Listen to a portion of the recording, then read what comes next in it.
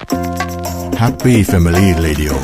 FM 105 MHz วิทยุเพื่อครอบครัวผมสนิทกับเทวดาเลยมีน้ำใช้ฟรีทุกวันโอ้ส่วนผมอัจฉริยะประดิษฐ์หลอดประหยัดไฟไม่กินไฟสักบาทนี่ที่หลังบ้านผมนะเอาจอบขุดก็เจอน้ำมันแล้วรถผมนี่ใช้น้ำในก๊อกก็วิ่งปลอเลยพ่อเสียดายที่เรื่องเหล่านี้ไม่มีทางที่จะเป็นจริงเพราะความจริงของวันนี้คือพลังงานไม่ได้หามาง่ายๆและกำลังจะหมดไปร่วมใจประหยัดพลังงานก่อนที่จะหมดไปพบกับเรื่องราวข่าวสารด้านพลังงานทั้งในประเทศและต่างประเทศรวมทั้งการวิเคราะห์เจาะลึกทุกประเด็นร้อนในรายการ Energy Time กับดลฤดีชัยสมบัติกัญญาเลขาวัฒนะและพิสิทธิ์ช้างไพงามสนับสนุนโดยบริษัท PTT Global Chemical จำกัดมหาชน35 ปีปตท.สผ.พลังความร่วมมือเพื่อพลังงานที่ยั่งยืนบริษัทไทยออยล์จำกัดมหาชนมั่นคงด้วยคนที่มุ่งมั่นกลั่นพลังสร้างสรรค์คุณค่าปตท.สานพลังสู่ความยั่งยืนอยากมีสุขภาพที่ดี อยากกินดีอยู่ดีอยากมีอากาศที่ดีทุกความอยากจะเป็นจริงได้แค่เราลงมือปลูกเพราะชีวิตที่ดีคือชีวิตที่มีต้นไม้อยู่ล้อมรอบปลูกแล้วแชร์เพื่อส่งต่อแรงบันดาลใจสู่อนาคตที่เป็นจริงมาร่วมปลูกเพื่อเปลี่ยนไปพร้อมกันปลูกที่ใจเปลี่ยนเพื่อเมืองปตท.สานพลังสู่ความยั่งยืนเปลี่ยนโลกเปลี่ยนไลฟ์สไตล์ด้วยการเปลี่ยนมาใช้พลาสติกชีวภาพทุกวันนี้เราสามารถนำพืชผลทางการเกษตรทั้งอ้อยมันสำปะหลังและข้าวโพดมาสร้างมูลค่าเพิ่มเป็นพลาสติกชีวภาพนวัตกรรมเคมีภัณฑ์ทางเลือกใหม่ที่ตอบสนองการดำรงชีวิตทั้งวัสดุทางการแพทย์เช่นไหมละลายแผ่นดามกระดูกรวมถึงวัสดุทางการเกษตรเช่นถุงเพาะต้นกล้าและฟิล์มรักษาความชื้นในดิน PTT Global Chemical หรือ GC จึงพัฒนาฉลาก GC Compostable ที่บ่งชี้ว่าสินค้าหรือบรรจุภัณฑ์นั้นผลิตจากเม็ดพลาสติกชีวภาพที่สลายตัวได้ที่ GC ผลิตและรับรองนอกจากคุณสมบัติที่เป็นมิตรกับสิ่งแวดล้อมยังมีส่วนสำคัญในการเข้าไปยกระดับคุณภาพชีวิตสร้างเศรษฐกิจไทยให้ยั่งยืนมั่นใจกว่าเลือกพลาสติกชีวภาพสลายตัวได้ตามธรรมชาติที่มีฉลาก GC Compostable GC Chemistry for Better Living Energy Time ข่าวพลังงานมิติใหม่ใกล้ตัวเราสวัสดีครับขอต้อนรับเข้าสู่รายการ Energy Time ประจำวันศุกร์ที่27พฤศจิกายนพุทธศักราช2563พบกับผมพิสิทธิ์ช้างไพงามครับสวัสดีค่ะดิฉันกฤณดาเอ็มสะอาดค่ะสวัสดีครับคุณกฤณดาค่ะสุขภาพแข็งแรงดีนะก็ยังไหวอยู่โอเค สู้ๆกันต่อไปบอกว่าการแพร่ระบาดของโควิด -19 เนี่ยยังไงมันก็กลายเป็นปัญหาสำคัญตอนนี้คนจับตาดูเรื่องวัคซีนเพราะว่าหลายๆประเทศเนี่ยมีข่าวมาแล้วรวมทั้งประเทศไทยเองด้วยใช่ประเทศไทยก็ถือว่ามีความก้าวหน้านะจะเริ่มทดลองในมนุษย์ราวๆต้นปีหน้ามั้งนะแต่ที่อื่นนี่เขาไปสเตจ3แล้วคือผลการทดลองในมนุษย์ออกมาบ้างแล้วก็ผลเป็นที่น่าพอใจคือ90%กว่าทั้ง3แบรนด์เลยนะทั้งในอเมริกาทางอังกฤษภาวนาขอให้มีเร็วๆขอให้อังกฤษอ่ะจบเร็วๆผลออกมาแบบเป็นทางการเร็วๆแล้วได้รับการอนุมัติโดยเร็วเพราะประเทศไทยจะได้ผลประโยชน์เพราะว่าประเทศไทยจะได้เป็นตัวแทนของการผลิตวัคซีนของอังกฤษอันนี้คนไทยก็อาจจะได้รับวัคซีนเร็วขึ้นนะครับวันนี้สถานการณ์ของพลังงานที่เกิดขึ้นเนี่ยมันก็ยังมีผลโควิดมาตามหลอกหลอนอยู่นะเขาตามหลอกหลอนไปทุกธุรกิจทุกแวดวงใช่ๆซึ่งเมื่อเร็วๆนี้นะฮะกลุ่มปตท.ร่วมกับกลุ่มโรงกลั่นน้ำมันปิโตรเลียมของสภาอุตสาหกรรมแห่งประเทศไทยเนี่ยเขาก็ประเมินสถานการณ์และคาดการณ์ราคาน้ำมันของปี2564นะเขามีการจัดสัมมนากันซึ่งคุณอัตพลเลิกพิบูลนะครับประธานเจ้าหน้าที่บริหารและกรรมการผู้จัดการใหญ่ของปตท.เนี่ยท่านก็เป็นประธานเปิดในงานครั้งนี้นะ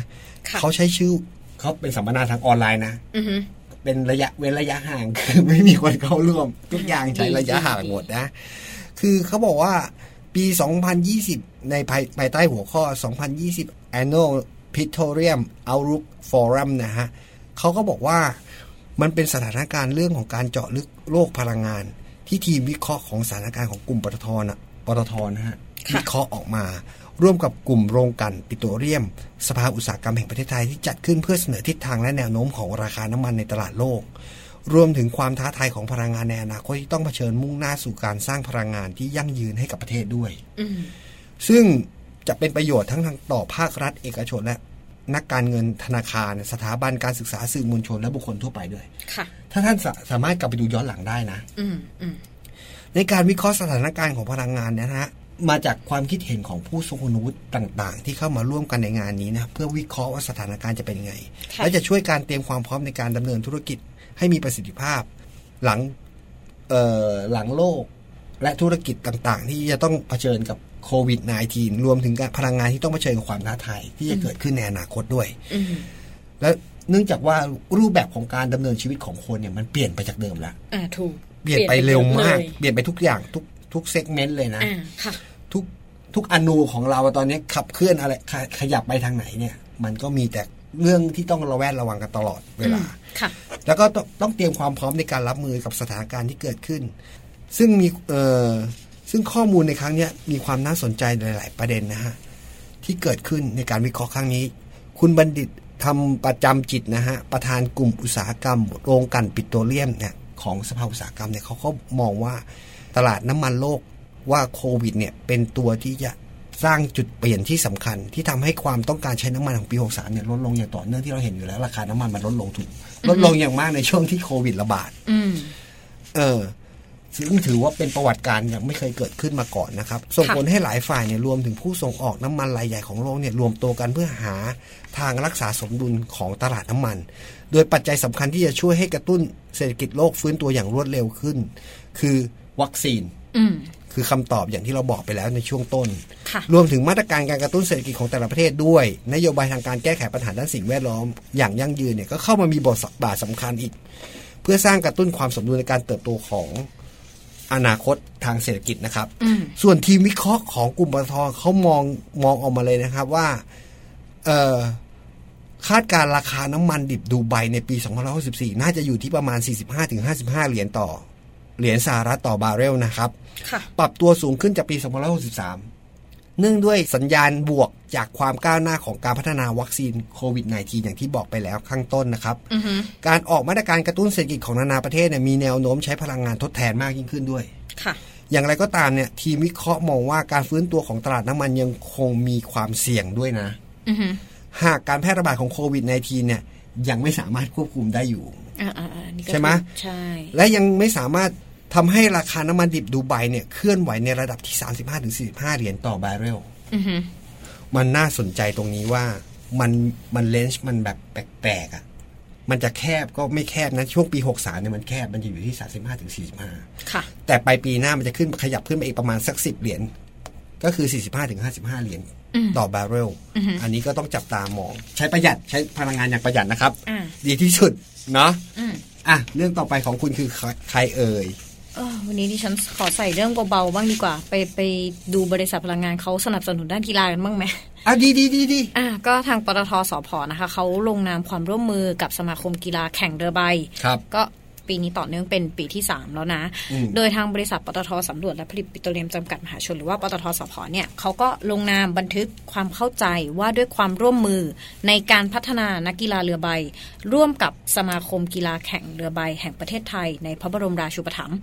ต่อเนื่องเป็นระยะเวลา3 ปีก็คือตั้งแต่ปี 2564 ไปจนถึง 2566 ก็เพื่อยกระดับมาตรฐานกีฬาเรือใบไทยแล้วก็พัฒนาศักยภาพของนักกีฬาเรือใบไทยอย่างต่อเนื่องเพื่อสร้างชื่อเสียงให้กับประเทศไทยไงเขาส่งไปแข่งขันหลายๆรายการใช่ไหมโดยพิธีลงนามความร่วมมือในการพัฒนาด้านนี้นะคะก็จัดขึ้นที่ราชนาวีสโมสรที่กรุงเทพนี่แหละโดยมีคุณพงศธรทวีสินประธานเจ้าหน้าที่บริหารของบริษัทปตท.สผ.แล้วก็พลเรือเอกนฤทธิ์ปทุมวรรณนายกสมาคมกีฬาแข่งเรือใบแห่งประเทศไทยในพระบรมราชูปถัมภ์เป็นผู้ร่วมลงนามพร้อมกับด้วยผู้บริหารของทั้ง2หน่วยงานซึ่งปตท.สผ.นะคะเขาได้ให้การสนับสนุนสมาคมกีฬาแข่งเรือใบในการพัฒนาศักยภาพนักกีฬาเรือใบอย่างต่อเนื่องมาตั้งแต่ปี 2549 นู่นเลยครับผมก็จนถึงวันนี้ก็15 ปี โดยมีงบประมาณสนับสนุนนะไปแล้วกว่า95ล้านบาท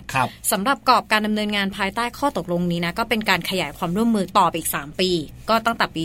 2564ไปจนถึง2566โดยปตท.สผ.เนี่ยยังคงมีจุดมุ่งหมายที่จะช่วยเสริมสร้างและพัฒนาศักยภาพนักกีฬาเรือใบของประเทศไทยอย่างต่อเนื่องรวมทั้งพัฒนาผู้ฝึกสอนสนับสนุนแล้วก็สนับสนุนเรือใบสำหรับฝึกสอนแข่งขันก็คือให้เรือใบด้วยนั่นแหละมันไม่ถูกนะเรือใบใช่แล้วก็ยังมีการปรับปรุงอาคารสถานที่จัดการแข่งขันเรือใบหลายรายการนะสำคัญทั้งในระดับชาติแล้วก็ระดับนานาชาติเพื่อประชาสัมพันธ์แล้วก็เผยแพร่ชื่อเสียงให้แก่ประเทศรวมทั้งจัดอบรมแล่นใบให้แก่เยาวชนและประชาชนทั่วไปอบรมนั่นไปเหมือนแบบให้คนอื่นเข้าใจความรู้ในกีฬานี้จริงๆมีนะครับสมาคมเรือใบเนี่ยเขาให้ไปลงชื่อแล้วก็เข้าไปทดลองให้เยาวชนไปเรียนได้ก็เก่งนะอันนี้เจ๋งยังไม่พอนะทางคุณพงศธรนะเขายังกล่าวอีกว่าโครงการนะคะพัฒนานักกีฬาเรือใบมุ่งสู่โอลิมปิกเป็นโครงการที่ปตท.สผ.เนี่ยให้ความสำคัญผ่านการสนับสนุนสมาคมกีฬาแข่งเรือใบมาอย่างต่อเนื่องเพื่อยกระดับมาตรฐานกีฬาเรือใบแล้วก็พัฒนานักกีฬาเรือใบของประเทศไทยให้มีศักยภาพในการแข่งขันทัดเทียมนักกีฬาเรือใบของต่างประเทศที่ผ่านมานะนักกีฬาเรือใบของไทยนะสามารถสร้างผลงานได้อย่างยอดเยี่ยมในรายการแข่งขันระดับนานาชาติซึ่งปตท.สผ.เนี่ยเขาก็ภูมิใจนะที่ได้มีส่วนร่วมในความสำเร็จของนักกีฬาแล้วก็สมาคมและเขายังหวังอีกนะว่าการสนับสนุนพัฒนาศักยภาพนักกีฬาเรือใบอย่างต่อเนื่องครั้งนี้เนี่ยจะช่วยเสริมสร้างแล้วก็สร้างความเข้มแข็งให้กับทัพนักกีฬาเรือใบได้มากยิ่งขึ้นโอ้ยคุณกีฬาชนิดเนี้ยเป็นกีฬาที่ใช้เงินเปลืองเพราะว่าอะไรรู้ป่ะเพราะว่ามันค่าเรือเป็นแพงไงไม่ได้ถูกๆเนาะและเล่นยากด้วยนะไม่ให้เล่นง่ายๆต้องอ่านทางลมเป็นอ่านทิศทางของดวงอาทิตย์น้ำขึ้นน้ำลงอะไรของเขาเนี่ยไม่รู้นะผมก็ไม่เคยเล่นแต่ผมรู้สึกว่ามันยากนะสำหรับคนทั่วไปใช่ป่ะมาอีกข่าวนึงข่าวเรื่องความปลอดภัยภายในโรงงานดีกว่าบริษัทไทยออยล์ประกาศความสำเร็จในโครงการพลังงานสะอาดปราศจากอุบัติเหตุ10 ล้านชั่วโมง10 ล้านชั่วโมงไม่รู้กี่วันเนาะนะเมื่อเร็วๆนี้ครับคุณวิรัตเอื้อนฤมิตนะฮะประธานเจ้าหน้าที่บริหารและกรรมการผู้จัดการใหญ่บริษัทไทยออยล์จำกัดมหาชนเนี่ยเป็นประธานในพิธีมอบโล่รางวัลทำงานครบ10 ล้านชั่วโมงโดยปราศจากอุบัติเหตุทำให้สูญเสียเวลาทำงานให้กับผู้รับเหมาโครงการพลังงานสะอาดนะครับพร้อมกับแสดงความยินดีกับผู้รับเหมาที่มีความมุ่งมั่นในการพัฒนากระบวนการด้านการจัดการความปลอดภัยและรณรงค์ป้องกันอันตรายจากการปฏิบัติงานระหว่างการก่อสร้างด้วยนะครับซึ่งสถิติความปลอดภัยในครั้งนี้นะฮะถือว่าเป็นความสำเร็จของความร่วมมือความร่วมใจของทุกฝ่ายและเป็นก้าวแรกที่สำคัญสำหรับการทำงานด้วยความปลอดภัยภายใต้การทำงานแนวโน้มตามแนวนโยบายแนวโน้มเฉยเลยผมเนี่ยแต่ตามแนวนโยบายของบริษัทรวมถึงมาตรการต่างๆทางด้านการบริหารจัดการความปลอดภัยการดูแลเอาใจใส่สิ่งแวดล้อมและชุมชนรอบโรงกลั่นตามพันธกิจที่มีต่อกันซึ่งถือว่าเป็นเรื่องที่มันไม่ใช่ง่ายๆนะฮะ10 ล้านชั่วโมงที่ไม่มีใครเกิดอุบัติเหตุเลยเนี่ยสำหรับโรงงานขนาดใหญ่ขนาดนั้นเคยเห็นไหมโรงกลั่นไทยออยล์ที่อยู่ศรีราชาไม่อาจจะผ่านแต่แบบไม่ได้สังเกตคือใหญ่มากใหญ่จริงๆเอางี้คุณเคยเห็นบางจากใช่ป่ะเคยเห็นใหญ่กว่าบางจากนะฮะท่านผู้ฟังท่านเคยเห็นโรงกลั่นบางจากใช่ไหมไทยออยล์ใหญ่กว่าเยอะใช่เพราะฉะนั้นแล้วเขาจึงบอกว่าการดูแลรักษาความปลอดภัยของโรงกลั่นเนี่ยเป็นเรื่องสำคัญที่เป็นความท้าทายของธุรกิจโรงกลั่นมากนะครับเอามาอีกเรื่องนึงเรื่องนี้ดีกว่าผมจะให้คุณกฤษดาไปงานเกี่ยวกับ KFC ทำไมอ่ะเขามีอะไรให้เรากินเหรอเกี่ยวกับอะไรกับพลังงานหนอไปดูกันครับปกติคือถ้าพูดถึง KFC คนก็จะนึกก่อนเลยไก่ดิฉันก็จะนึกถึงไก่วิงแซ่บตอนนี้ก็เริ่มหิวแล้วพูดกันไปไม่ได้IRPC นะคะแล้วก็พันธมิตรเขาก็ไปผนึกกำลังกับ KFC ครับผมประกาศสร้างจุดยืนสร้างสังคมปลอดขยะพลาสติกตลอดซัพพลายเชนพร้อมหนุนมูลนิธิกระจกเงาช่วย คนไร้ที่พึ่งสร้างรายได้เห็นไหมโหนี่ยิงปืนนัดเดียวได้นกทั้งฝูงได้นกหลายตัวไม่ได้ไก่หลายฝูง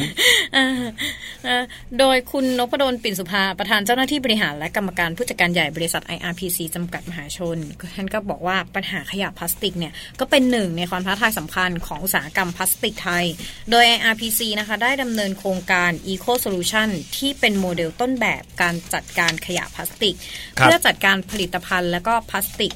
ตลอดทั้งซัพพลายเชนตั้งแต่กระบวนการผลิตไปจนถึงผลิตภัณฑ์ปลายทางที่กลายเป็นขยะพลาสติกหลังการใช้งานโดยการนำไปรีไซเคิลอย่างถูกวิธีแล้วก็มีประสิทธิภาพภายใต้กระบวนการทำงานแบบclosed loop ไม่ปล่อยให้มีขยะพลาสติกออกไปนอกระบบสร้างภาระให้แก่ชุมชนและสังคมอันนี้ดีมันก็คือหลัก circular economy โดยดำเนินการร่วมกับพันธมิตรเพื่อสนับสนุนลูกค้าที่มีความต้องการเม็ดพลาสติกรีไซเคิลที่มีมาตรฐานแล้วก็คุณภาพสำหรับแนวทางการแก้ไขปัญหาอย่างที่บอก IRPC เขาก็ไปร่วมกับ KFC และเครือข่ายลูกค้าแล้วก็คู่ค้าของ IRPC ริเริ่มโครงการความร่วมมือต้นแบบการบริหารจัดการขยะพลาสติกใช้ครั้งเดียวทิ้งในพื้นที่ร้าน KFC เพื่อเป็นโมเดล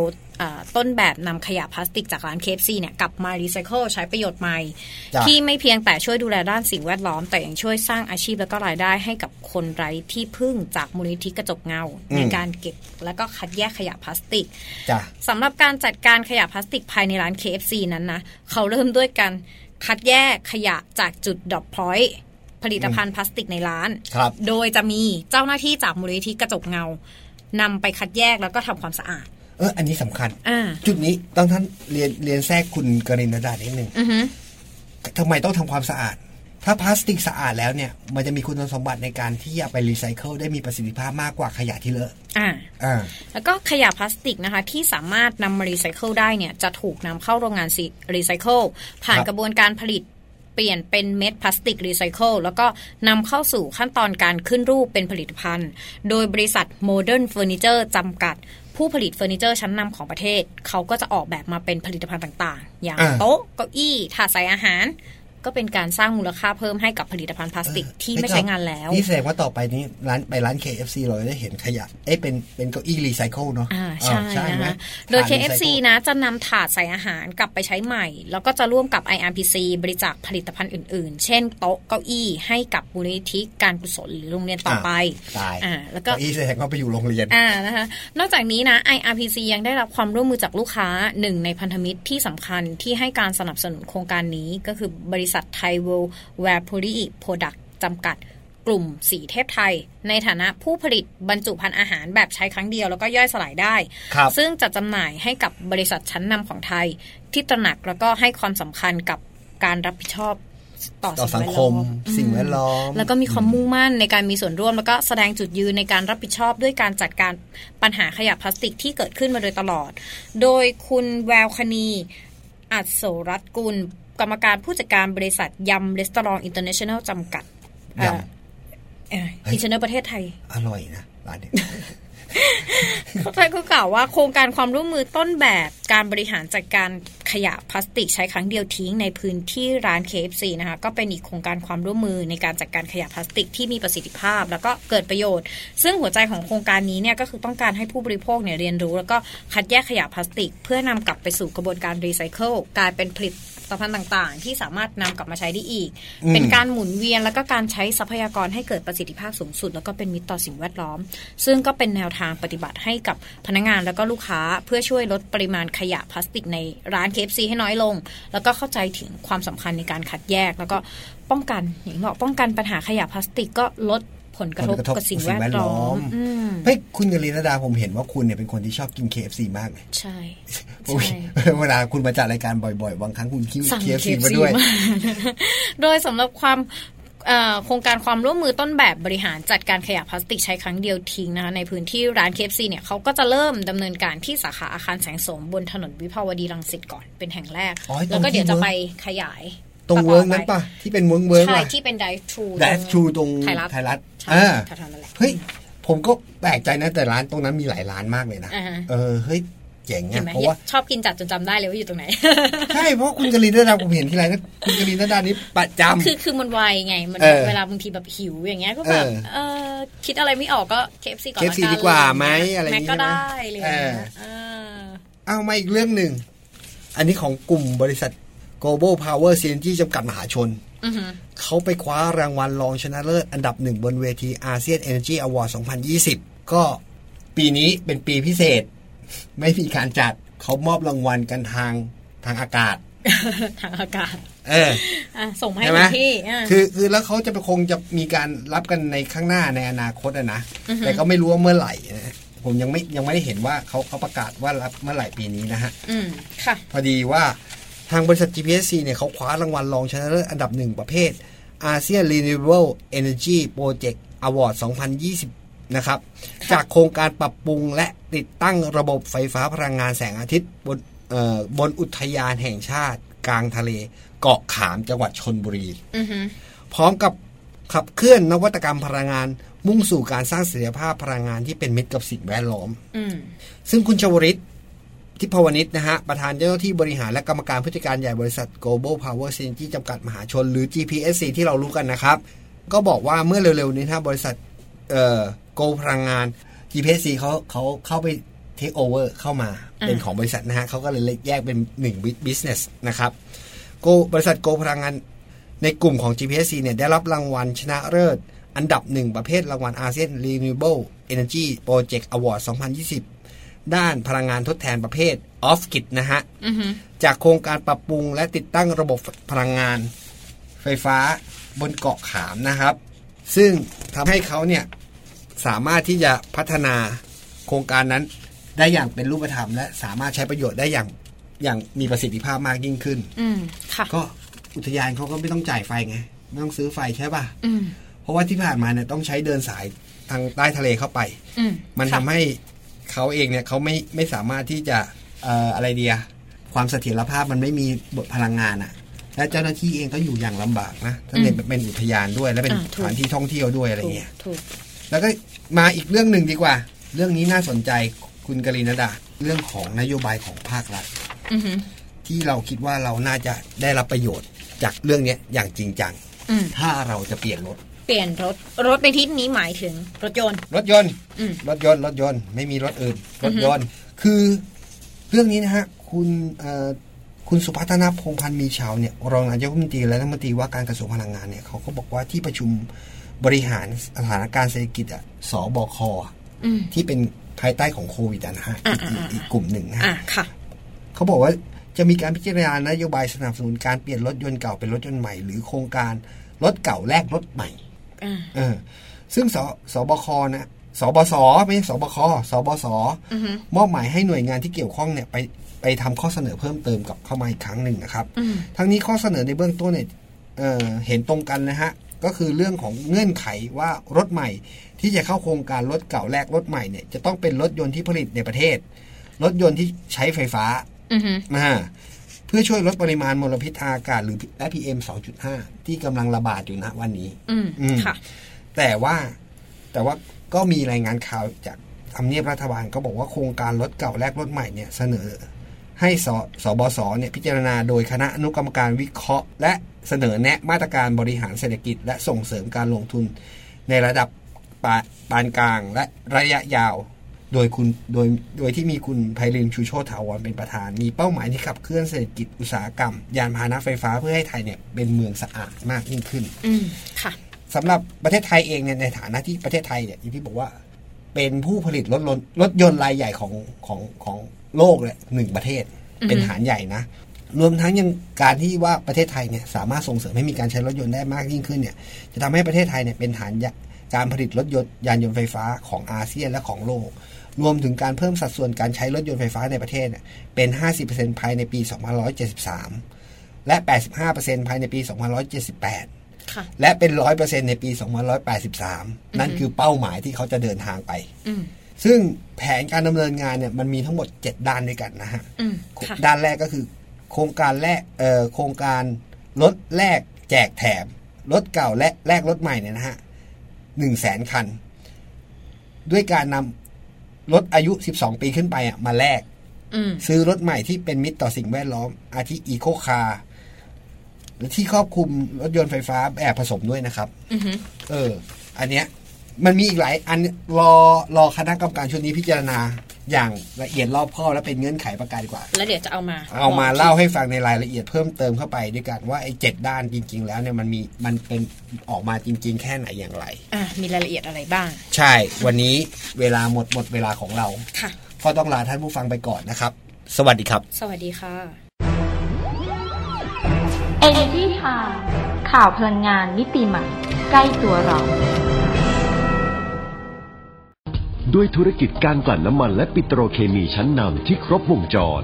ไทยออยล์ภาคภูมิใจที่ได้มีส่วนร่วมในการสร้างความมั่นคงทางพลังงานและขับเคลื่อนเศรษฐกิจของประเทศตลอดระยะเวลา60ปีที่ผ่านมาเราจะก้าวต่อไป